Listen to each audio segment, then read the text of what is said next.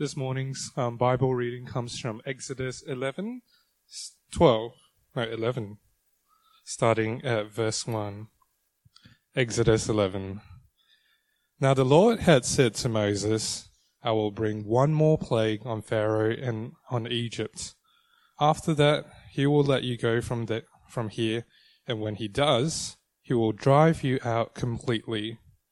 Tell the people that men and women alike are to ask their neighbors for articles of silver and gold.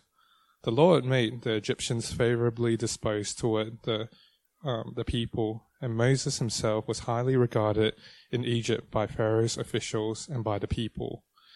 So Moses said, This is what the Lord says. About midnight I will go throughout Egypt. Every firstborn son in Egypt will die. From the firstborn son of Pharaoh, who sits on the throne, to the firstborn son of the female slave, who is at her hand mill, and all the firstborn of the cattle as well. There will be loud wailing throughout Egypt, worse than there has ever been or ever will be again. But among the Israelites, not a dog will bark at any person or any animal.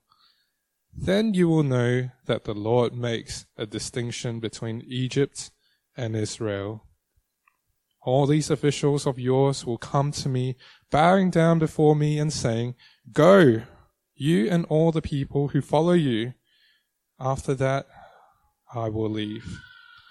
Then Moses, hot with anger, left Pharaoh. The Lord said to Moses, Pharaoh will refuse to listen to you, so that my wonders may be multiplied in Egypt.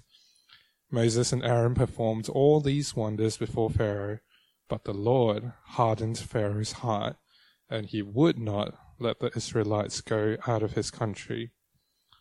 The Lord said to Moses and Aaron in Egypt, This month is to be for you the first month of your year. Tell the whole community of Israel that on the 10th day of this month, each man is to take a lamb for his family, one for each household. If any household is too small for a whole lamb, they must share one with the nearest neighbor, having taken into account the number of people there are. You are to determine the amount of lamb needed in accordance with what each person will eat. The animal you choose must be year-old males without defect, and you may take them from the sheep or the goats. Take care of them until the 14th day of the month, when all the members of the community of Israel must slaughter them at twilight. Then they are to take some of the blood and put it on the sides and tops of the door frames of the houses where they eat the lambs. That same night they are to eat the meat roasted over the fire, along with bitter herbs and bread made without yeast. Do not eat the meat raw or boiled in water, but roast it over a fire, with the head, legs, and its internal organs. Do not leave any of it till morning. If some is left till morning, you must burn it. This is how you are to eat it, with your cloak tucked into your belt, your sandals on your feet, and your staff in your hand. Eat it in haste. It is the Lord's Passover. On that same night, I will pass through Egypt and strike down every firstborn of both people and animals, and I will bring judgment on all the gods of Egypt. I am the Lord. The blood will be a sign for you on the houses where you are, and when I see the blood, I will pass over you. No destructive plague will touch you when I strike Egypt. This is a day you are to commemorate. For the generations to come, you shall celebrate it as a festival to the Lord, a lasting ordinance. This is the word of the Lord. Let's pray. Father, we're so thankful for your word, even word from Exodus, which is still so good for us to live a life of obedience and faith in our trust of the Lord Jesus. We are so grateful for all you have done for us through him, in the way that you have saved us and provided him to save us. We pray this morning as we read your word and reflect on it now, that it would help us to remember all that you've done for us in him. And we pray these in Jesus' name. Amen. Well, every nation has a national day. As a church, we had a Bastille Day, France's national day. It's on the 14th of July, a day celebrating the storming of Bastille, marking a turning point in the French Revolution, the people over the monarchy. And it's still celebrated today with a massive display of military might, as you can see there, and stacks of fireworks. And of course, the hope, the great hope, never happens, yes, hope that a Frenchman will win the stage of the Tour de France that day. And I'm sure there's heaps of baguettes, camembert and champagne flowing. Friday just gone, I believe, was the Singapore National Day, a celebration of the independence from Malaysia. And of course, our national day, Australia Day, or in some circles, Invasion Day, a day celebrated where the English, they dropped off their finest criminals on our great lands. Celebrated with thongs, singlets, Aussie flags draped around us, drinking VB, cooking a barbie, and of course, watching the cricket. Every nation has a celebration day, a remembrance of some significant event, but celebrated in lots and lots of different ways. And Israel, God's people, well, they were no different. What we'll see is the beginning of their nation. And we see there in Exodus 12, verse 2, check that out there, it says, "This month is to be for you the first month," or the beginning of months, as some translations put it, the first month of your year. It marked a new calendar year, a new era in their lives. And it's the Passover was a way of celebrating God's good work in rescuing and redeeming them. Well, the Passover was to remind God's people of what he had done for them, what he had done to Egypt and to Pharaoh. And what we've seen as we've kind of worked through the book of Exodus from chapter 1 up until now is we've seen the harsh way that Pharaoh has treated God's people.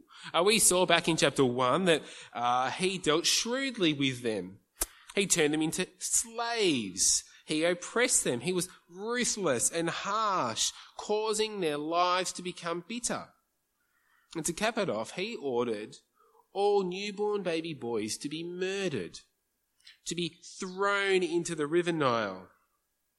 And we must remember their great act of wickedness in that order. Murder all the baby boys. We must remember that as we work through this passage this morning. Well, a little bit later, we saw in chapter 4 that as the Lord spoke to Pharaoh, and he says, and I've got these up on the screen there, he says this is what the Lord says, "Israel is my firstborn son, and I told you, let my son go, so he may worship me. But you refuse to let him go, so I will kill your firstborn son." We'll see here in those verses how close and dear Israel were to God. They had a really special relationship with him. God saw them as his firstborn son. And yet, despite this word from the Lord, Pharaoh continues his harsh, ruthless treatment and cruel treatment of God's people and refuses to let them go. And so last week, as Emma reminded us in the kids' talk, we saw the first 9 plagues where God flexed his power and turned creation against Pharaoh and against Egypt so that they would know that he is the Lord God. And despite each plague hitting like a torrential wave, he's had a hard heart and refused to let them go. And so as we see the 10th plague this morning, we'll see that it's a promise, a fulfillment of this chapter, this promise in chapter 4. You see, God treats Pharaoh the way that Pharaoh has treated his own people. It is like for like, firstborn son for firstborn son. And so what we see in the passage is that God speaks to Moses in chapter 11, verse 4 to 8, and he kind of explains kind of what's going to happen. And then if you compare it, flip over to 12:29 to 31, you can kind of see that what he says happens. So keep your finger in the church pew Bibles, at least it's on different pages. So try and flip back and forth as I read through some of these for us. So from 11:4, have a look there. About midnight, I will go throughout Egypt. But then over in 12:29, at midnight, the Lord struck. In 11:5, every firstborn son in Egypt will die.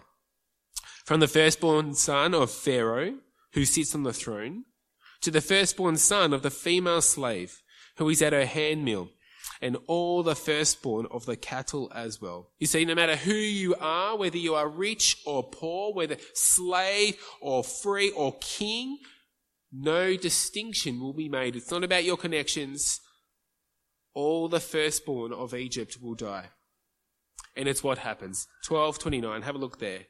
The Lord struck down all the firstborn in Egypt, from the firstborn of Pharaoh who sat on the throne, to the firstborn of the prisoner who was in the dungeon, and the firstborn of all the livestock as well.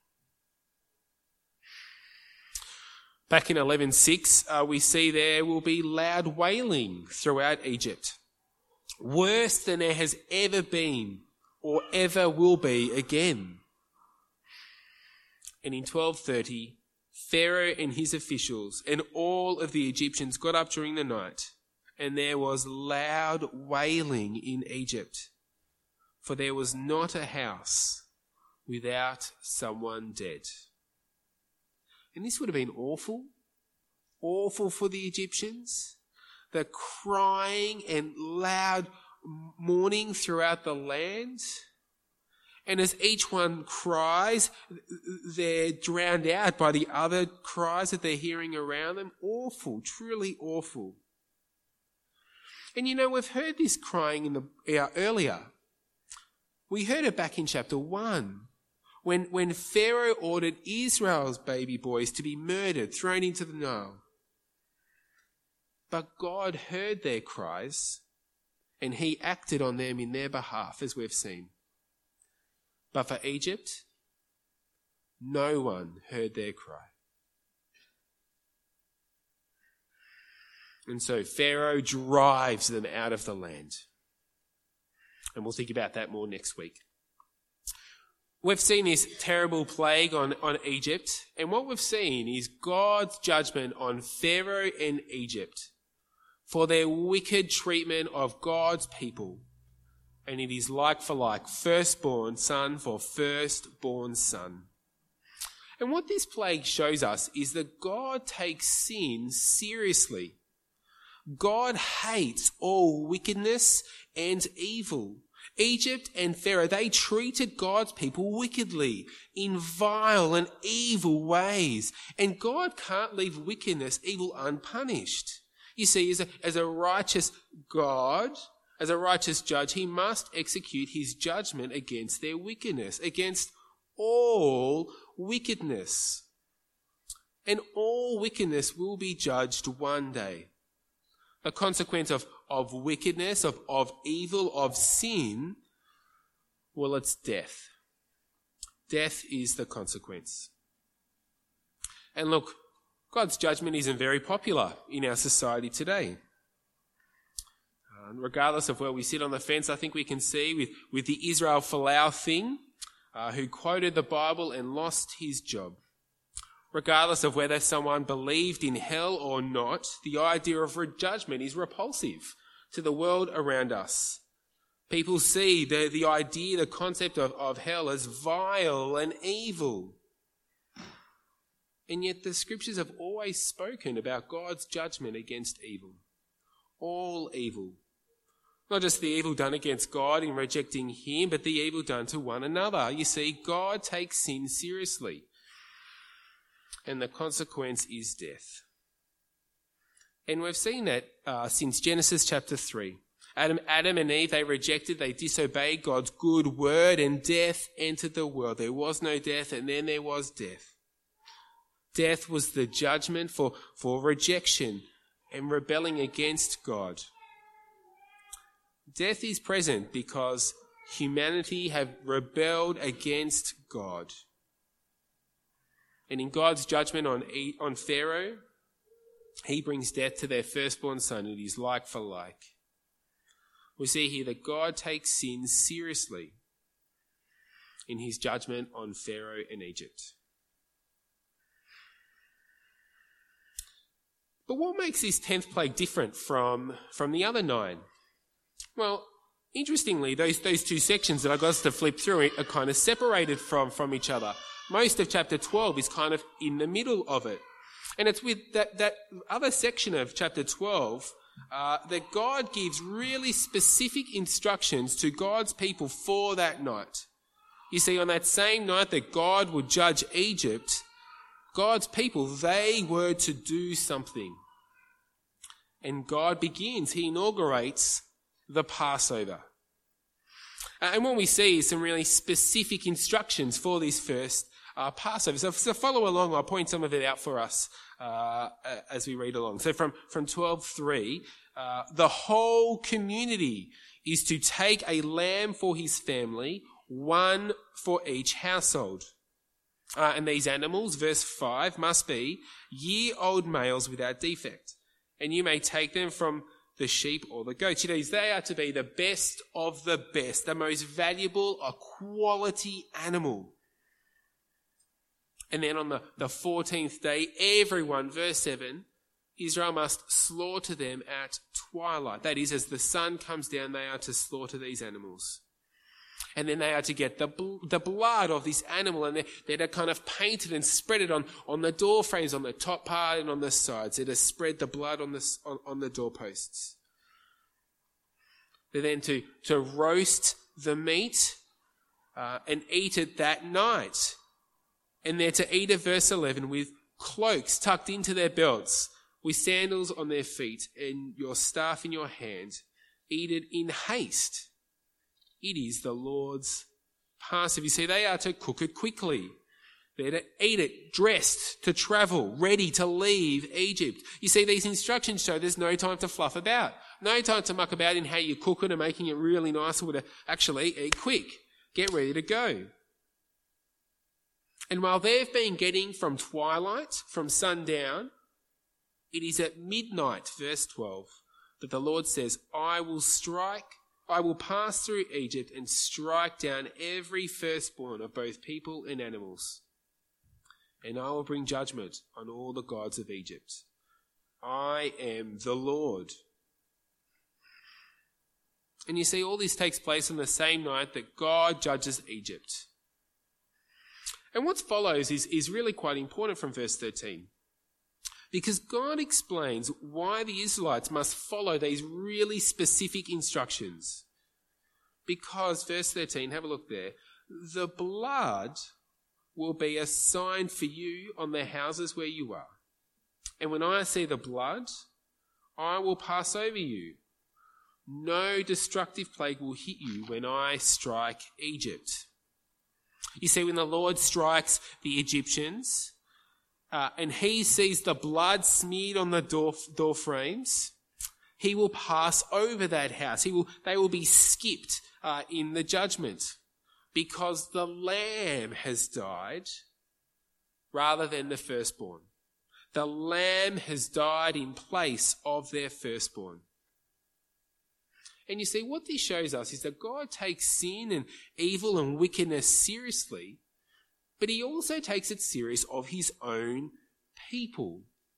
You see, we might be mistaken in thinking that God's people were without sin, but that would be a mistake. You see, we've seen in Exodus even their rebellious hearts. They didn't trust God's word. God had sent Moses, his messenger, and to speak to them, but they became angry and bitter when Pharaoh turned up. Their slavery made it harder for them. You see, they are a sinful bunch. They are not without sin. And look, the Bible describes all people, all of us, as sinful, evil. totally depraved even. And that is everyone. That is me, but that is you also, marked by sin from birth. It is our inner sinfulness that's the root and source of all our sin. It's what comes natural to everyone. Sin, rebellion, or rejection of God, and it has come down to us from our father Adam. Romans 5, which I actually don't have on the screen, sorry about this, says this. Just as through the disobedience of the one man, the many were made sinners. One man's disobedience, Adam's disobedience, makes us all sinners. And it is what comes natural to us. But of course that doesn't mean that we can't do good. Of course there are many good and wonderful things that we can do. But it's kind of like a sailor. He's a really good and hard-working sailor. He's looked up to. He's respected by his peers and those in charge. He's got a really good work ethic. And he's a real caring guy. He looks after his fellow sailors. You'd look at this sailor and you'd go, man, he is a model sailor. This guy's a good guy. But here's the thing. When we see the flag that flies above the ship, we see it's a Jolly Roger flag. He's a pirate. There are many good things that we can do, but at the very core, the Bible teaches us that we are sinful, and that includes God's people. You see, God takes sin so seriously, even from his own people. But here's the thing. Even though we deserve God's judgment, they deserve God's judgment, God provides the blood of the Lamb to deal with their sin. God in mercy provides his people with the Passover lamb, that the lamb dies in place of their firstborn.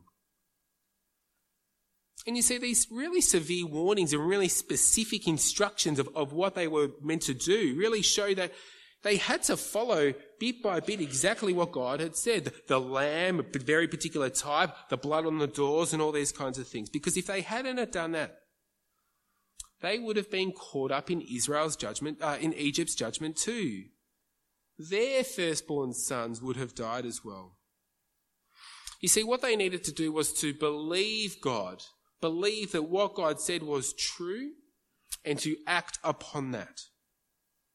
To act upon what God had said. And when they did, well, they were spared, and the lamb died instead of their child. And the sacrifice of the lamb, the blood on the doorpost, was so important because the lamb died in place of the people, and it shows that God can't let sin go unpunished. He is a good and a righteous God,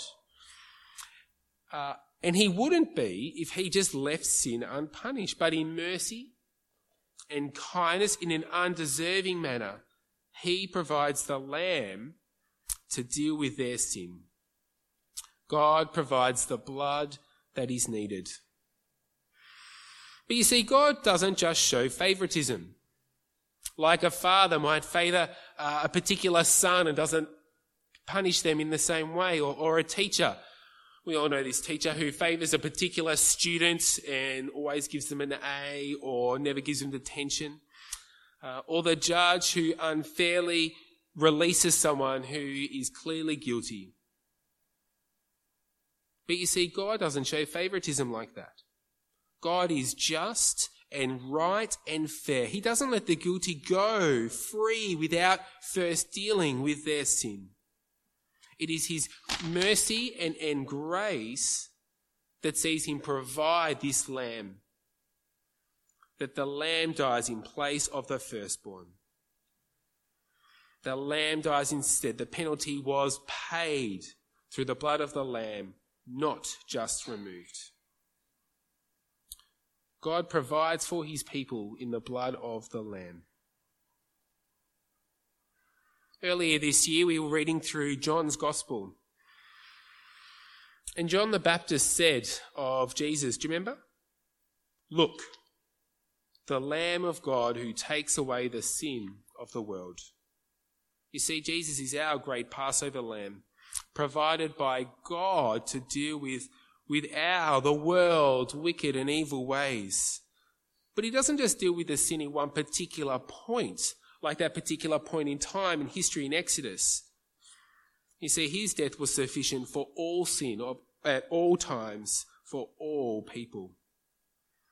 I think we see it super clear in 1 Peter as well, where it says this. I've got this here up on the screen.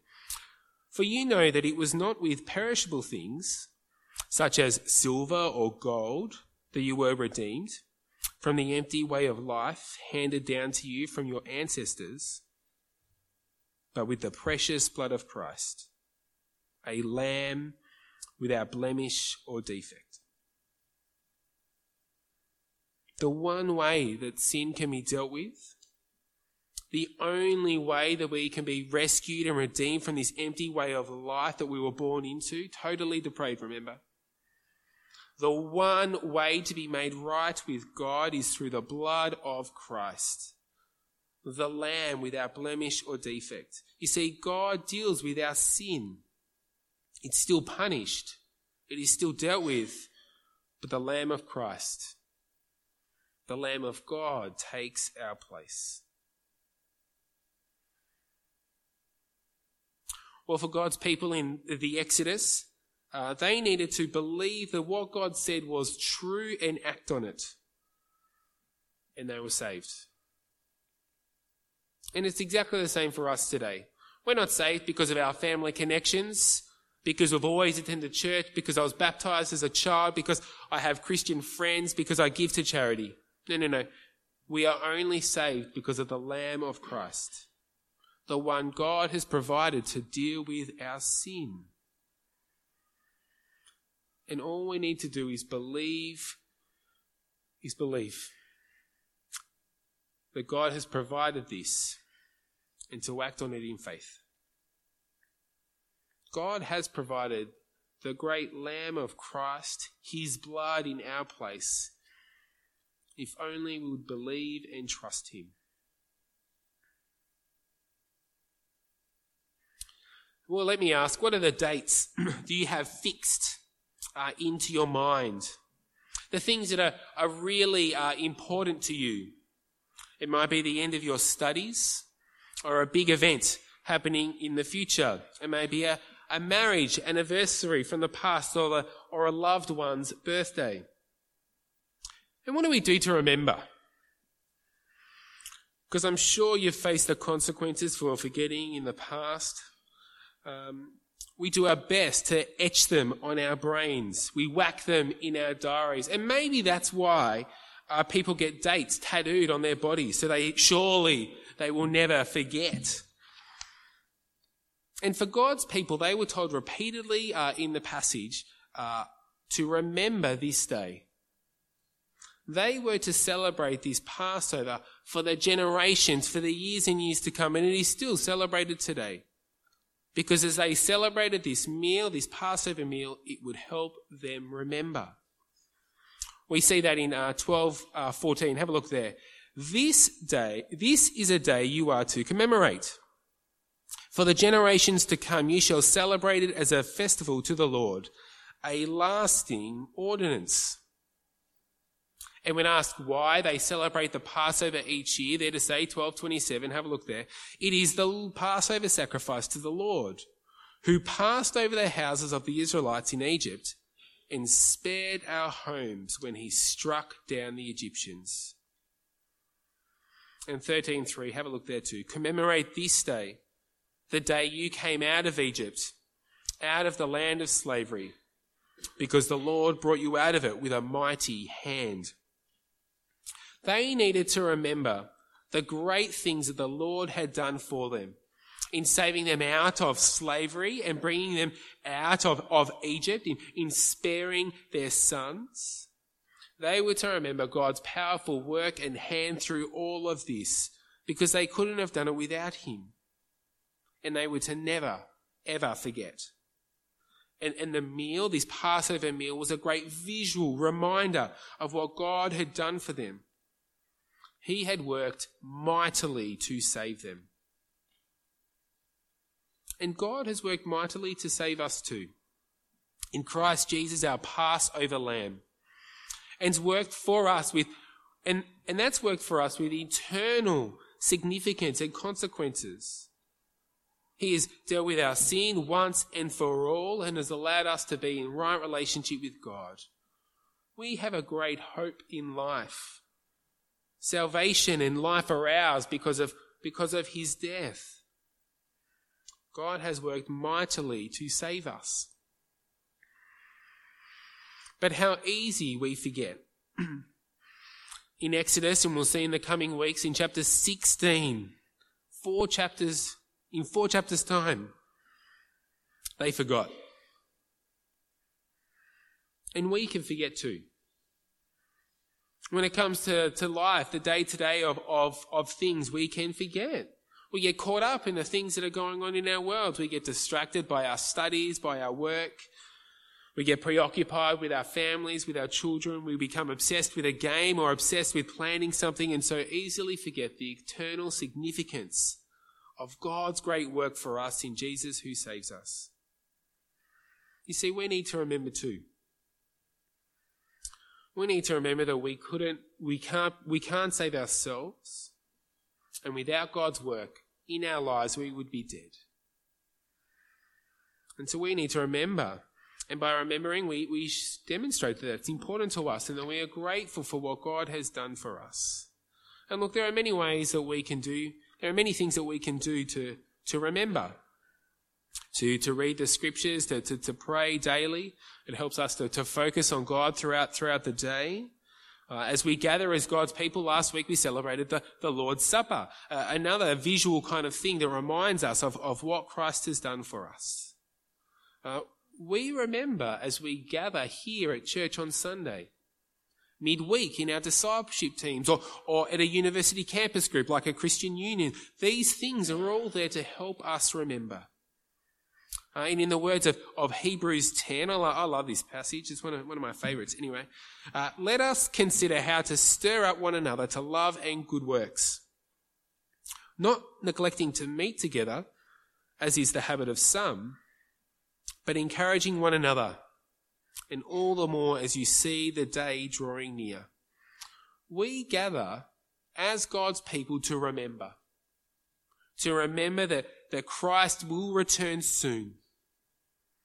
And so let's not neglect meeting together so that we can encourage one another to live for Christ as we wait for him to return. Make every effort to gather because it helps us remember. There's this saying, you may have heard it. It speaks about generations. The first generation, they know the gospel. They love the gospel. Their lives are shaped by the gospel. It is what they live for. They know the gospel. But the next generation, they assume the gospel. They think they know it. It seems that they know that they're aware of it. But some of the things that show that it's a bit of an assumption is they might just go to church when it suits them, when life isn't too busy, or make time for church. They hold to the Christian identity, but it doesn't really shape their lives like the people who know the gospel. And then the next generation, well, they deny the gospel. They reject it completely. From knowing the gospel to assuming the gospel to denying the gospel, a very sad downward trend. But it doesn't have to be that way. And I think knowing this is helpful for me as a parent with someone with children, but I think actually it's helpful for all of us. We may have children one day, but we can all certainly help people who do. But it's actually a reminder of what we do as God's people as we gather. What are the things we want to model to our children? What do we want to model to those around us? What are the things we want to show them as important as believers? Because what we do is what our children will do. And so does the gathering of God's people take second place and only happen when nothing's better on, or you're not so busy, or when there's no sport or no parties or whatever it might be. When nothing else is on, then we'll go to church. But what is that modelling? What is that modelling our children? What is that modelling to those around us? May we not assume the gospel, but know it and demonstrate that in the way that we live our lives. And do all that we can to remember what God has done for us in our Passover, in the blood of the Lamb, our Lord Jesus. The Lord takes sin seriously. He did not need to save us. He didn't need to provide a way for it to be dealt with, but in his loving kindness and mercy, not because we deserve it. He provided the only way that we can be declared right in his sight. Through the blood of Christ, our Lamb, the Lamb of God. And so let's help one another. Remember this truth each and every day. Living each day expectant and longing for Christ's return. Let's pray.